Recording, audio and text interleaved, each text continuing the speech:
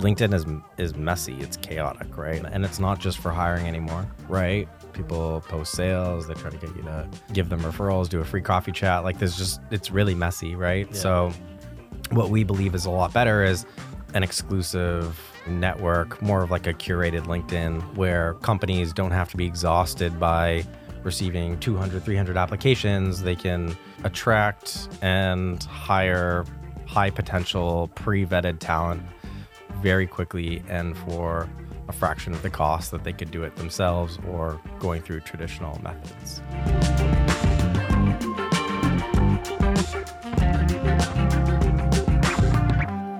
Adam, thanks for joining me in studio today. It's a pleasure to have you here. I want to hear all about your company, Hired Hippo, your career history that led to its foundation, and kind of like some of the things that you've been seeing through the lens of operating this HR-focused company, this recruiting-focused company, in the last couple of years. Pre, post, during pandemic, whatever. So welcome. Thanks for having me. I appreciate it. I saw you at that event and connected and appreciate it. Yeah.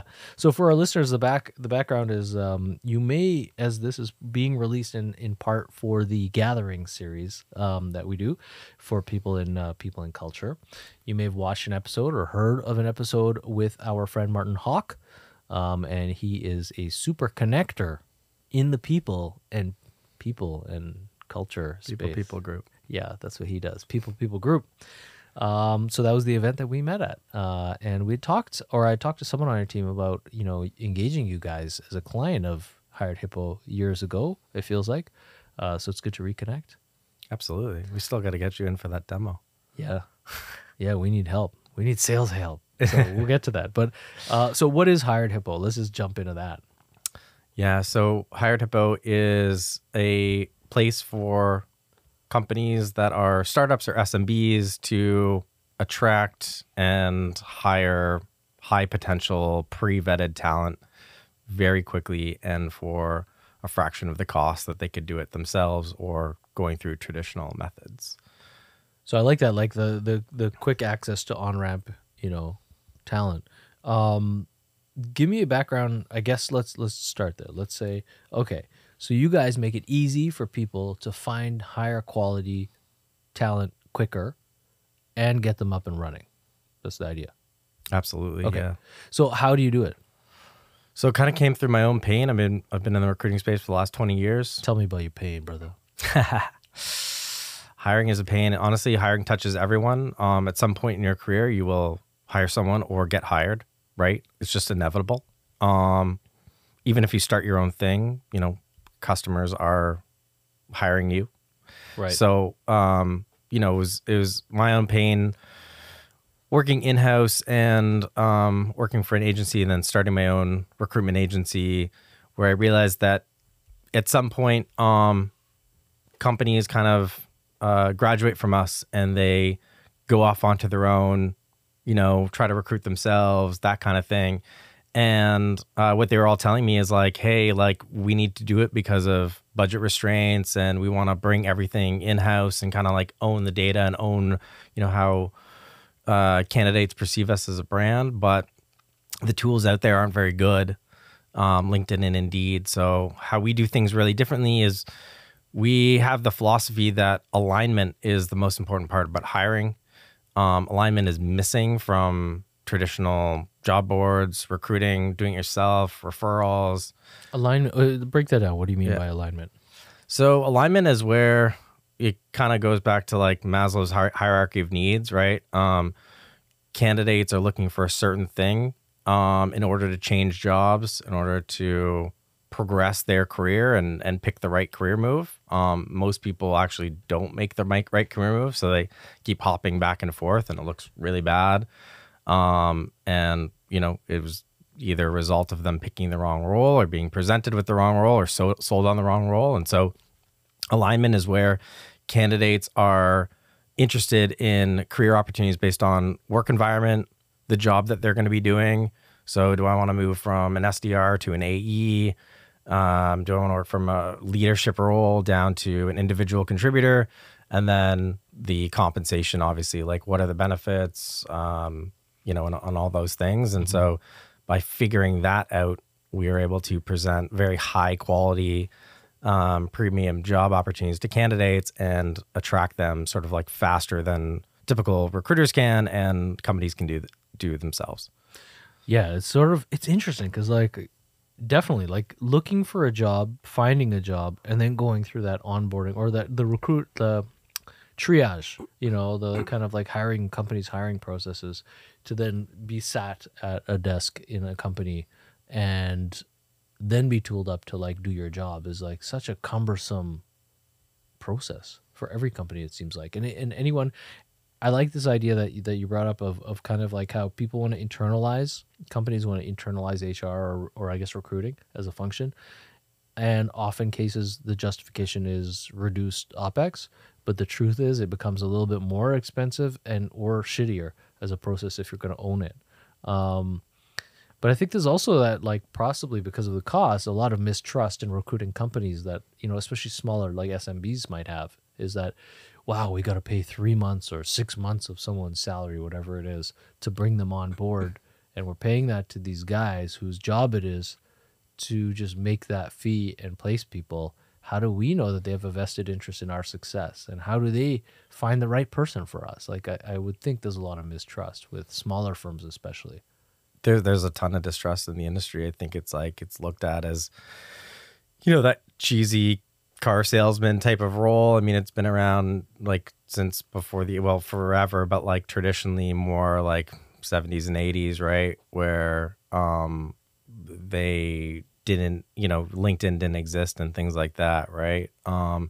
And I think it's primarily because of the direction that the industry went and like a lot of, bad actors in the space. I mean, just trying to throw heads at seats and, not being invested or involved in the business for the long term.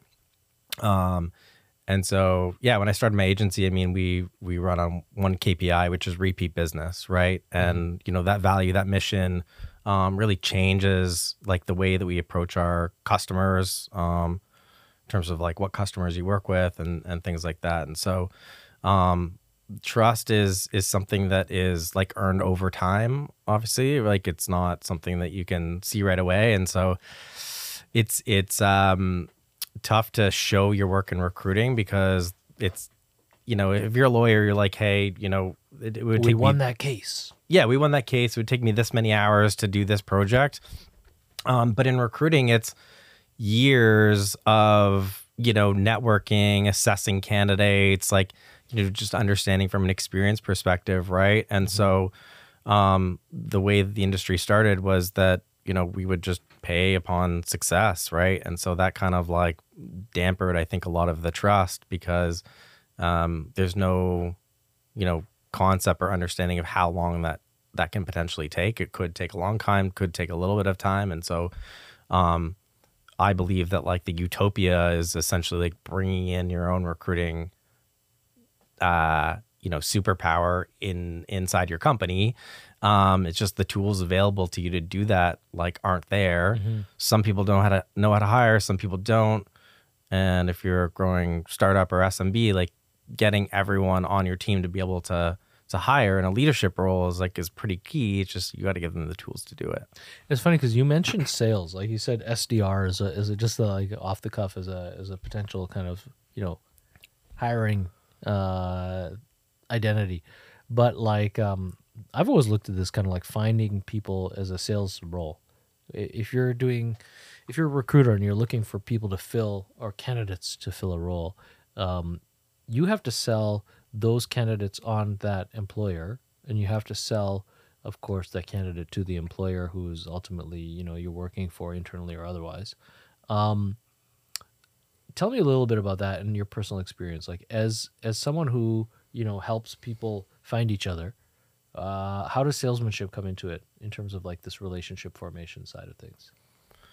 Yeah, I mean, it's a bit of push and pull, right? Like you have to be able to attract, but also repel to get the right talent, right? So you can't just be selling. I mean, I don't think people take like direct selling seriously anymore. It's very relationship based. It like, as I mentioned, like trust happens over time, right? So, yeah, I mentioned salespeople because they're more than just boxes to check. It's, it's a personality fit. It's how people show up. It's, I always look at like passion, trust, attitude for any role, but like you really see that in sales. And so when you're recruiting for a company, you have to understand the company as a whole. You have to understand the business problem that the company needs to solve, not just surface level of, what's on the website or what somebody said in an article 2 weeks ago. Like you just really need to understand like what's worked, what hasn't worked. Why is the company even hiring for this candidate? Could you go a different path to hire, right? Because it's not just like, exactly, you're not hiring for widget factories, right? Yeah. It's like, I need an operator to pull this lever every third of a second. Like, he's got to go super quick. That's all I need. Cheaper than a machine. Got to get a human. Yeah. So for office work, or white collar work, there's a lot more at play, and interrelational skills are really important. Because I find this, like, people in roles can, if they have the capacity, they can learn stuff that they didn't know coming into a job on the job, and they can get better at processes and functional stuff if they have the capacity. But their interrelational skills are what, allows a team to form and people to rely on each other in that team and do great stuff together. So for innovation-based teams, that's really, really, really important. Who typically are the clients of Hired Hippo? So we strictly work with SMBs, small, medium-sized businesses, and startups. Founder-led. They could be bootstrapped, working out of their kitchen table, or Series A, looking to raise Series B. So all the candidates that we have and we've vetted, which is over 35,000 candidates that are mostly local within Canada, looking for their next opportunity, but being picky about it. Like, we always say, like, we're kind of as picky or selective as our customers, which is the companies, as well as the candidates, right? So it's quality over quantity, making sure that it's the right role. It's going to actually be a good trajectory in their career. It's going to be the right place for them to excel. Because work environment is a reason that, a lot of people don't work out. Like, it might be the right person, wrong spot kind of thing.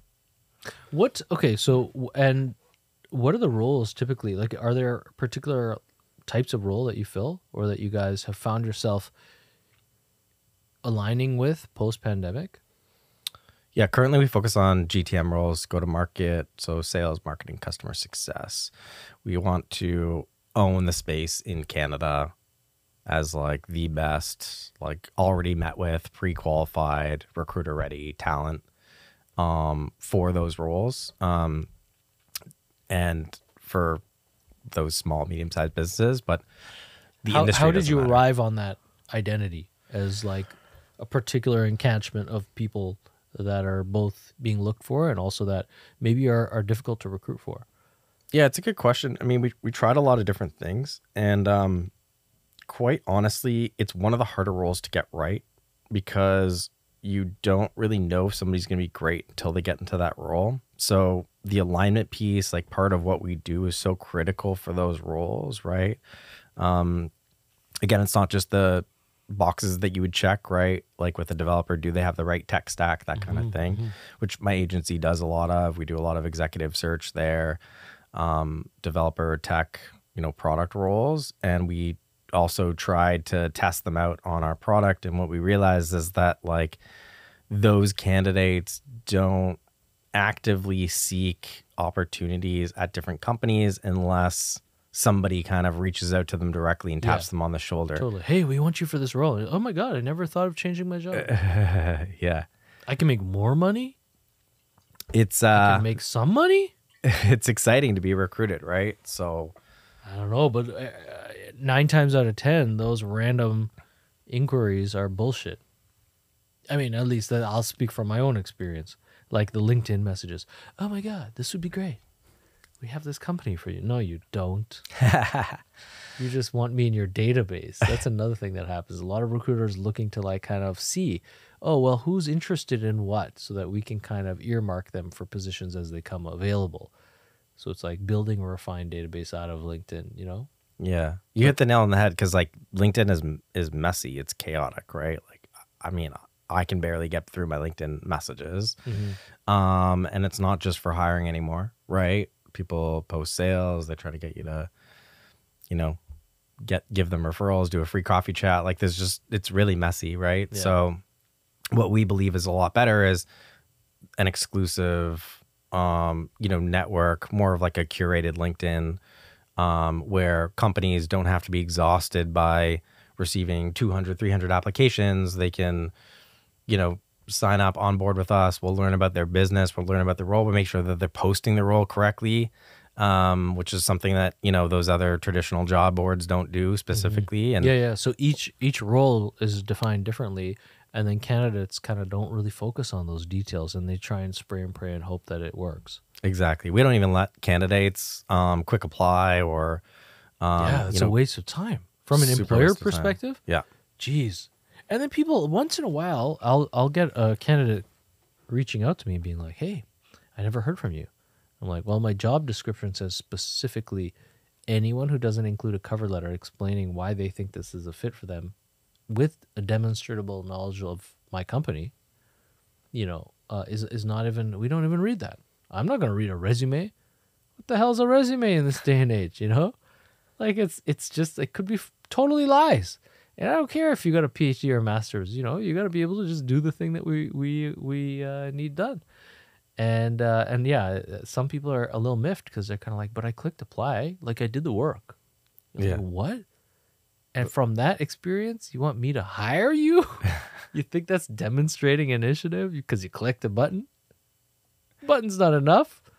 So yeah, it's a huge service to be able to pre-vet, candidates for employers and get a better understanding of what the employers need, to be able to matchmake.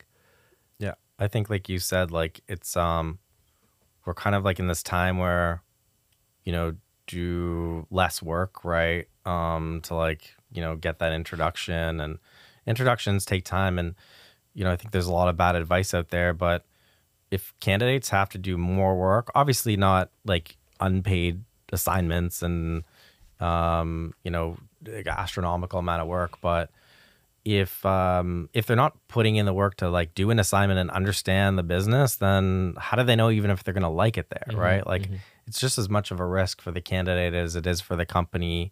And again, more alignment that people have before you get started, the less likely that anything's going to, falter or not work out, right? So I want to pick your brain on something. You right. focused on, like you said, go to market, right? So people that can enable companies to find connection with business.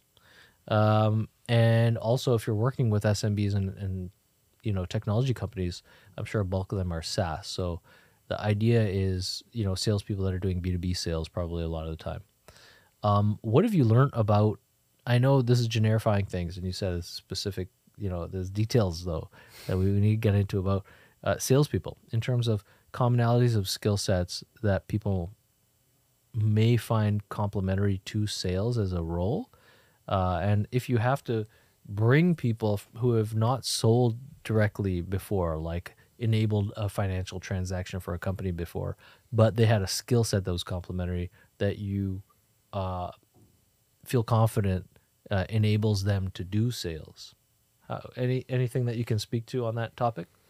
I mean, the easy answer is like passion or industry knowledge. So typically when I talk about people that are in career transition, right? So, maybe they worked in food and beverage and then working for a food and beverage related tech company, like could be a transaction, like could be a good, opportunity for them to hit the ground running because they understand sort of like the, what's behind the curtain, the nuts and bolts of that particular industry and how to talk to those customers.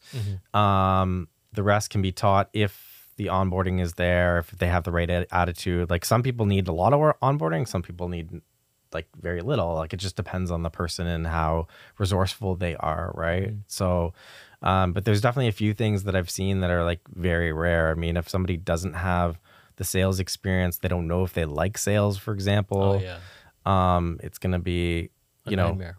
It's going to be really hard. Yeah. Like I've hired people without recruiting experience before, and we don't do it anymore. And the reason is because a lot of the transition to becoming a good recruiter is understanding that you like the industry, you like the hard work, you like the ups and downs, and you can handle that sort of like high stress, emotional roller coaster and chat with people on a personal level.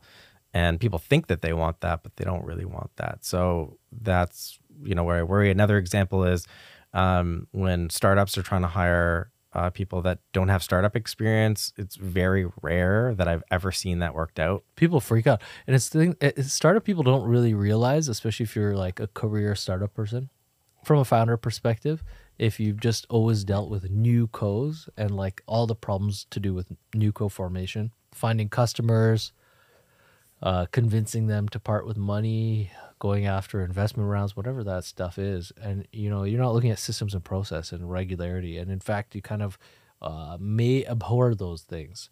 So if you bring on people to your team who are like, they just want the week to be the week, and they'll kill it in that 9 to 5, but they're not overcommitted, to like sharing your passion for the necessity of actualizing your vision, then they're going to seem like, they're tying you down. And I think I've seen it here where at Startwell, we've had a number of, obviously we're startup aligned. And since our foundation, the mission here was to enable early stage companies to kind of like pair program in a way where we had small companies together in the same space, in fact, in the beginning.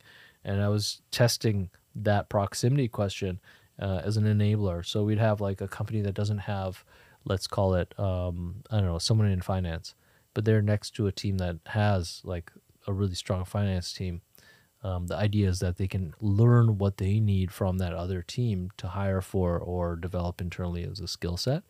And that was hugely successful for a while.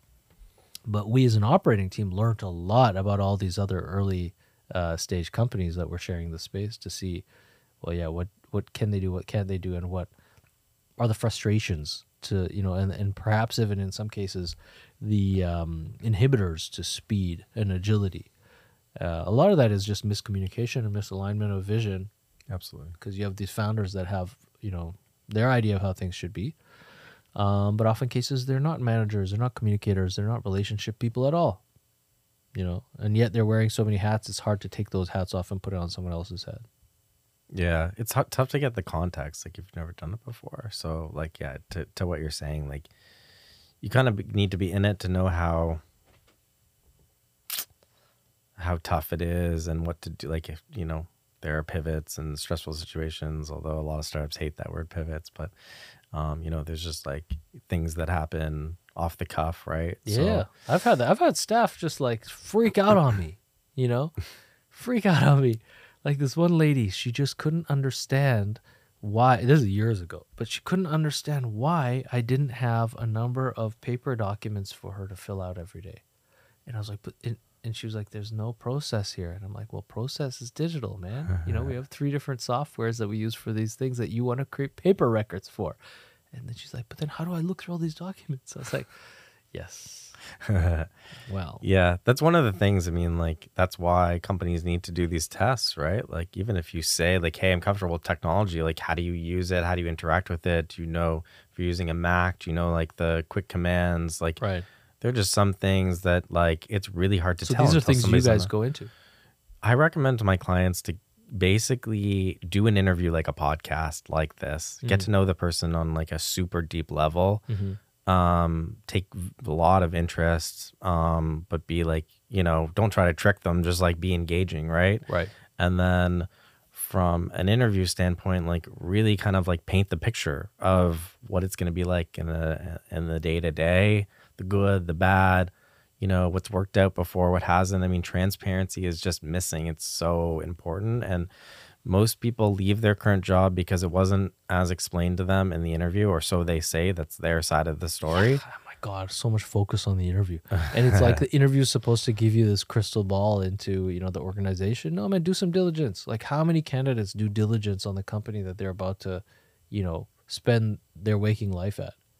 Very few. They're not like they're not necessarily kind of like aligning themselves with opportunity when they come into a job and expect to be, spoon-fed everything, and also motivated. That's another side thing.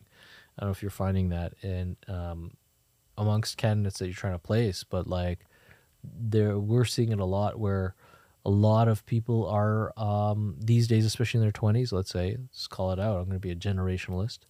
Are looking for like moms and dads at work. Yeah. They're looking for leaders to be parents.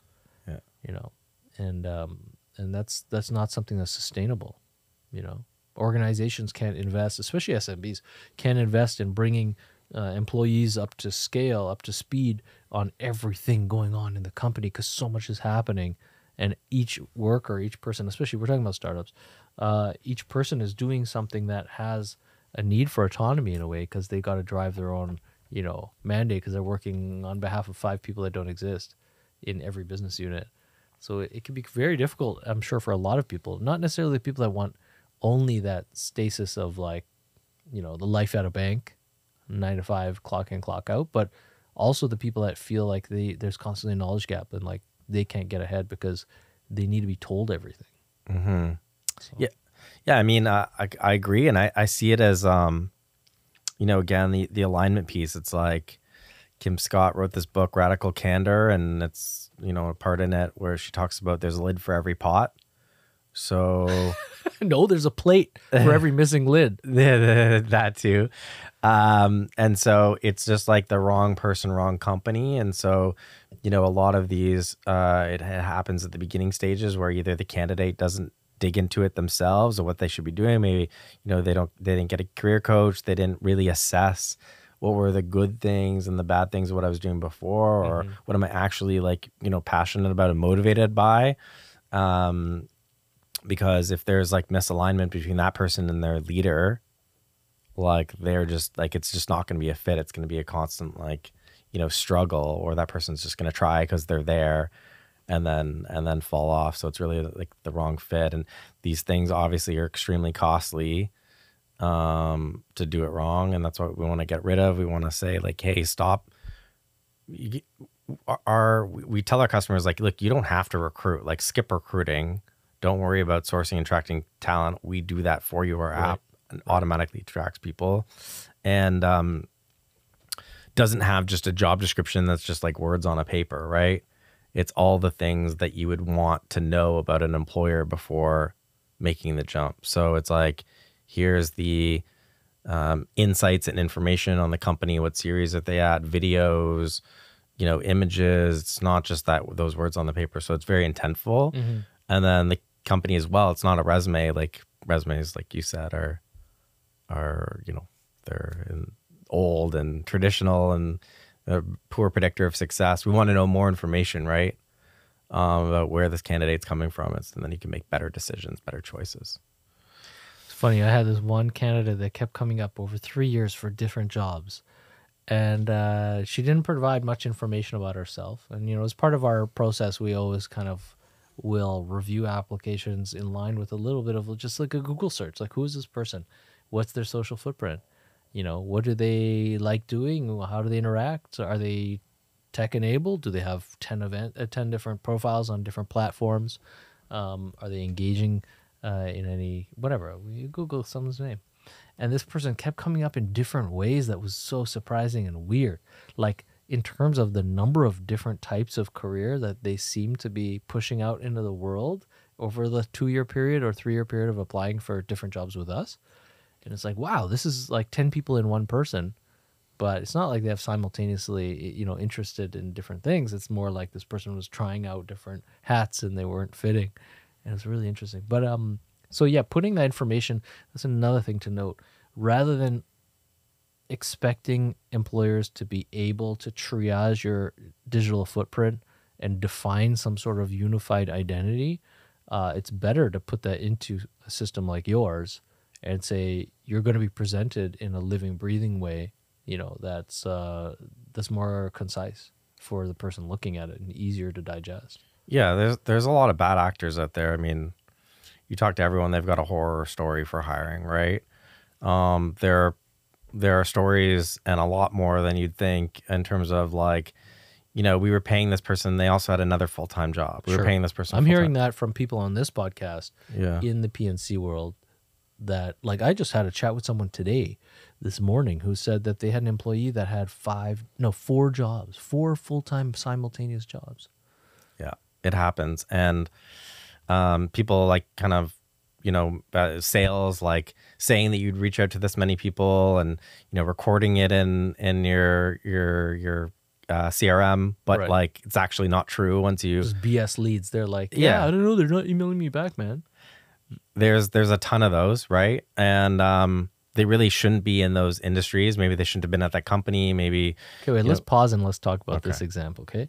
And I want to talk about, because you mentioned the other day to me that you represent, some candidates that are comfortable with 100% commission positions in sales. yeah, So that's an interesting identity to me, you know?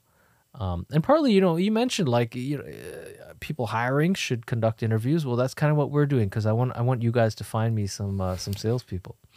So I find it fascinating that there are people that, because there should be, that are, commissions only focused, because you can make a lot more money with the right structure in that sort of a role. But it requires a confidence in your abilities to be able to actually knock it out of the park, right? yeah. So I have a question about those people, like who fit.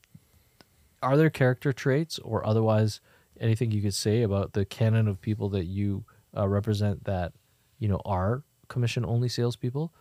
Yeah. So, just for context for the audience, I mean, the reason we know is because that's one of the questions. What are your salary expectations? What do you want as your on-target earnings, which is like total comp? And would you be open to commission-only roles, right? And so for those that select, we're open in commission-only roles. It's less than 6% of the entire talent pool, and we can say that like just in I would think it'd be even less than that. I mean, like, in Canada. but it's interesting because in sales, I mean, people need to know. I would think they'd be driven by recompensation, right? So it's a very specific kind of motivator for people. Most people, and that's an interesting thing, taking the flip stat, saying that 94% of candidates looking for jobs are not primarily driven by recompensation, Yeah. right? They I think it's a bit historic, or where you are in your life, or just I guess having being put in like a situation where you can take a low salary. But if founders are on commission only, some recruiters that start their own business are on commission only, real estate agents, there's a lot of these industries that are commission only. So there are people that are kind of used to it, and they like to know that they're earning each dollar that they brought in. But because of like inflation and the cost of living and all these things, the interest in commission only jobs has gone less and less, like over my career, like by far, right? So just like less people are willing to start that. So the idea is to like kind of create like a good balance that, based on how long sales might take. And this is one of the conversations we have with employers, which is like, they're like, well, what should I pay for this base? Well, first of all, do you want to pay the highest base out of any other company? Do you want to pay in the middle? Do you want to pay a bit lower? Like, what's your budget, first of all? And then, kind of look into, well, what is the likelihood that this person's going to start earning commission, and when's that going to be? Because if the longer it takes for them to earn a commission, and they're not making any money, and that's like effects of the product or the service, it's just going to be harder on them depending on what sort of like cost of living that they currently have, right? So these are all factors that I recommend people look into.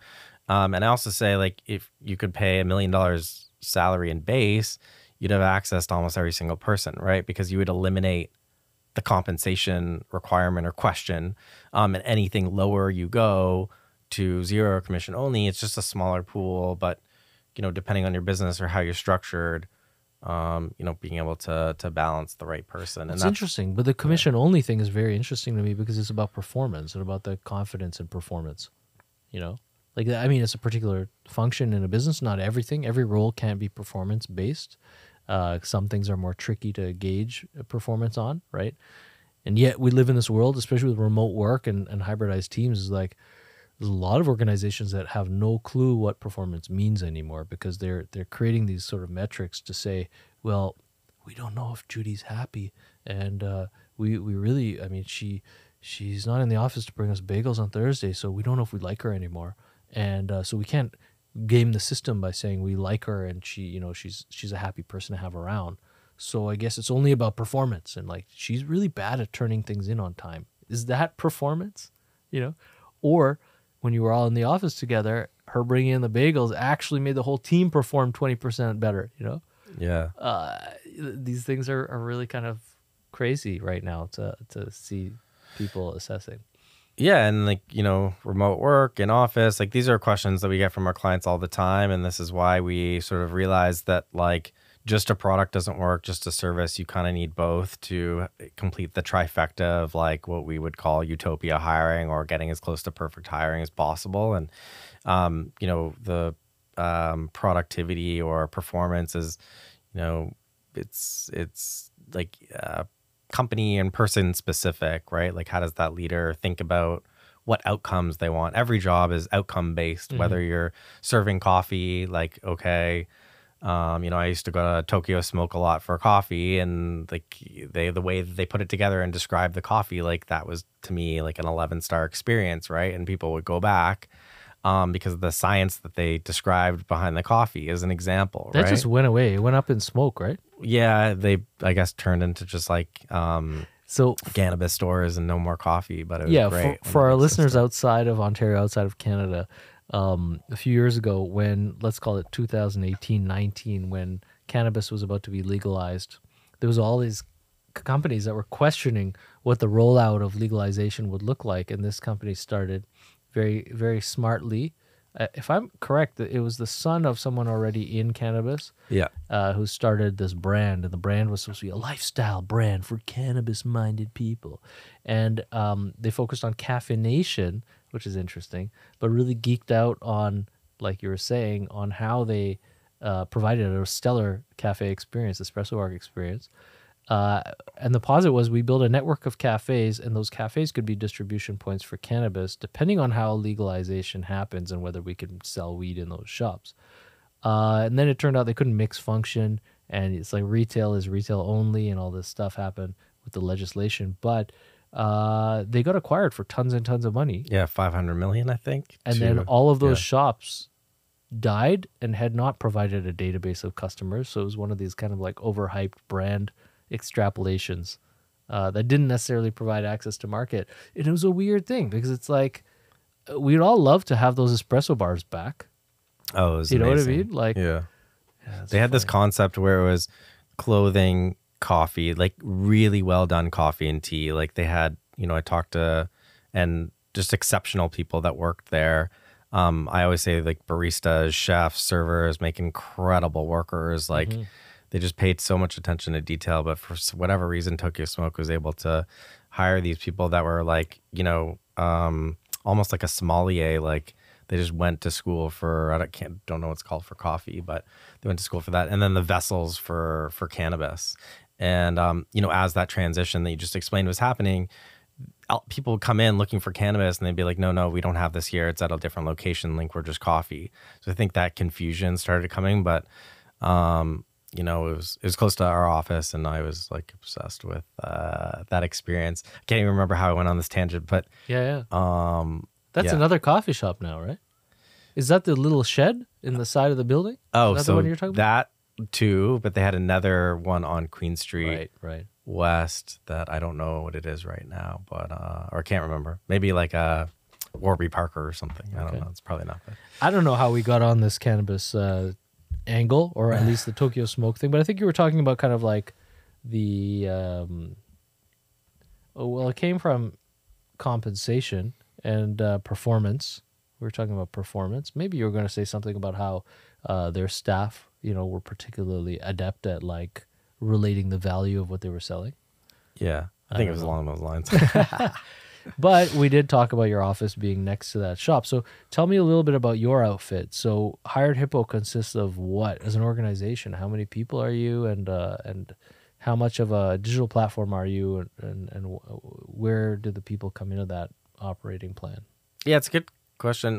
We're super small. We're 10 people. We're kind of staying small deliberately because I don't believe it's the size of your team, but like kind of the way that everyone works together to execute. And we want to also feel startup because like all of our clients are like working out of, either very small or just raise some money, right? Mm-hmm.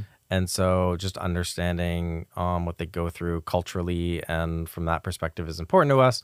The other thing is like we are really focused on quality over quantity. So it's like what customers do we take in? How can we verify, certain companies for our candidates to make sure that like, hey, we've done the due diligence. Like these people are going to take your interview serious. They're going to give you feedback. Like we guarantee candidates get feedback. It's one of the reasons that they apply through us. Mm-hmm. Over anywhere else, right? They know that they're not going to be one of 200 applications. They're going to be a top contender for that particular company. And so, yeah, it's a big answer to the size of the team, but yeah, we're pretty small and kind of just staying that way for now. So your software is like a tool to enable your recruiters to work, or No, but I mean, it does do that job too for my agency. But what it does, more specifically for the greater community, is provides direct access to founders, HR managers, hiring managers that are hiring on their own. So sales manager, customer success manager, that is looking for top talent the day that they posted their job without having to go through the slog of waiting for applications and or reaching out to candidates, not hearing back, going through 200 applications, making sure. So wait, so your staff they're not necessarily recruiters, or they're filling that database of people, but they're not necessarily like doing interviews with people and stuff. That's the role of the software. The software verifies and vets candidates based on that alignment, then certain customized questions that each employer has. And then we further take the verification vetting process because we meet everyone in person. So we do meet them as recruiters. And then, if candidates don't show up properly or, like ghost an interview, aren't, honest about certain things, then they won't be a Hired Hippo candidate. We believe that there's 20% of top talent in their field, and that's within our exclusive network. And that's the benefit that we provide our companies because they don't have to go through candidates that aren't a good fit, right? So our team of developers and ops and recruiters make up that team. We don't have an issue in terms of getting candidates because we've created this like carrot. So at the beginning, we worked a lot on how to get candidates in, learning what candidates wanted, why they would apply to a job. I mean, if you saw a job on Indeed or LinkedIn, 87% of talent don't actually apply to that job, right? So the person you want might not be applying. Whereas we figured out how to get the person you want to apply to your job with our product. So we don't have a problem of getting talent, and talent tell other talent because they're like, this is an experience I haven't experienced before. And so our recruiters just like manage, support, help our current clients hire the best people. And that's kind of how we're set up. And you're filling roles primarily in Toronto or across Canada or globally? Across Canada, most of our clients are in Toronto. And we do have a bunch of clients like in the States, especially like companies that are here that have opened offices in the US. But most of our clients don't need to hire like this high volume, right? They need one person a year, maybe one person a month or two people a month, right? Because there are companies that are looking to grow at that stage with high quality, very intentional hires. And so, we've just found that like Toronto companies tell other Toronto companies, and that's been a bulk of our clients, but across Canada. It's great. If you grow by word of mouth, then you're a good thing. Okay, a couple last questions, and I think we can wrap this because it's been a pretty insightful conversation already. I didn't ask you in the beginning necessarily, but your career path leading to founding this company. So give me the highlights along the journey. Yeah, so I was kind of just somebody who like was unsure what I wanted to do, right? Mm-hmm. Like my parents like, I'm a first generation Canadian, right? My parents came here when they were super young, so I didn't want to spend like the little money that they had on getting an education that I wouldn't use, right? Right, right. I actually worked for at a record store that was super popular in Yonge and Eglinton in Toronto, called Record World, like back in the day. And there'd be a lot of people that would come in with degrees, like MBAs, bachelor degrees, and apply to be at the record store. And I'm like, I'm already working here, right? So just trying to figure out what I wanted to do, what my career path was, like wasn't super obvious. I wanted to be a vet like my entire life, and I worked at a vet clinic for 7 years, but didn't have like the school smarts or the chemistry interest or passion to continue that job. Like I just knew that like, okay, I'm not passionate about this piece, but I am passionate about the business side of being a vet and owning a vet shop and the experience and how people show up and how they leave and helping them with something that's super important. So I was offered a job as a recruiter, and I was like, what is a recruiter? And they said, hey, like you need to help this company hire the best person for their job and you'll get paid for it, right? So I started full commission. That's how I like learned the business. No money at all, like just didn't spend anything, lived at home with my parents, like, just I was lucky to be able to do that. But I also just, lived very minimally, right, for the first many years. And then just like excelled at it, right? So I just realized that I was really good at it. And that's kind of how I came into recruiting. And I just became super passionate. And I believe that it's an industry that is, cheesy as it sounds, like ripe for disruption. Sure. I just think that the way that we've been doing it the last many years is boring, unfair, all those things, right? And there is a great space for great companies to hire talent that's like super aligned to them and their mission and their values, and candidates to make that right career move. And so that's sort of like our vision of what we want to do. Brilliant. And then lastly, one tip, if there's just one tip you can give people looking for a job, and then one tip that you could give people looking to hire, any role, generic. I think it's the same thing for both sides, which is essentially to know the business problem that you solve, right? So as a candidate, there's a lot of people that aren't really sure of the value that they can provide to companies, and they don't know how to express that, and that's where a lot of interviews fail and falter, right? They can't clearly identify what I'm great at and what I can be successful at. Seth Godin says that like you have sort of like this one superpower. It's like figuring out that one superpower. And then for companies that need to hire, it's like, who do you need that's pointy enough that has that one superpower? Sure, they might have other things, but like, what are they going to be really good at to, change the game? It's like, you don't need a mass generalist. You need someone who can have the attitude and curiosity to figure out other things, but they've got to be one thing that they're super intentful about and passionate about. It's great advice, man. Thanks for Thanks. joining me on the podcast. Appreciate it. It's a pleasure. Yeah, pleasure.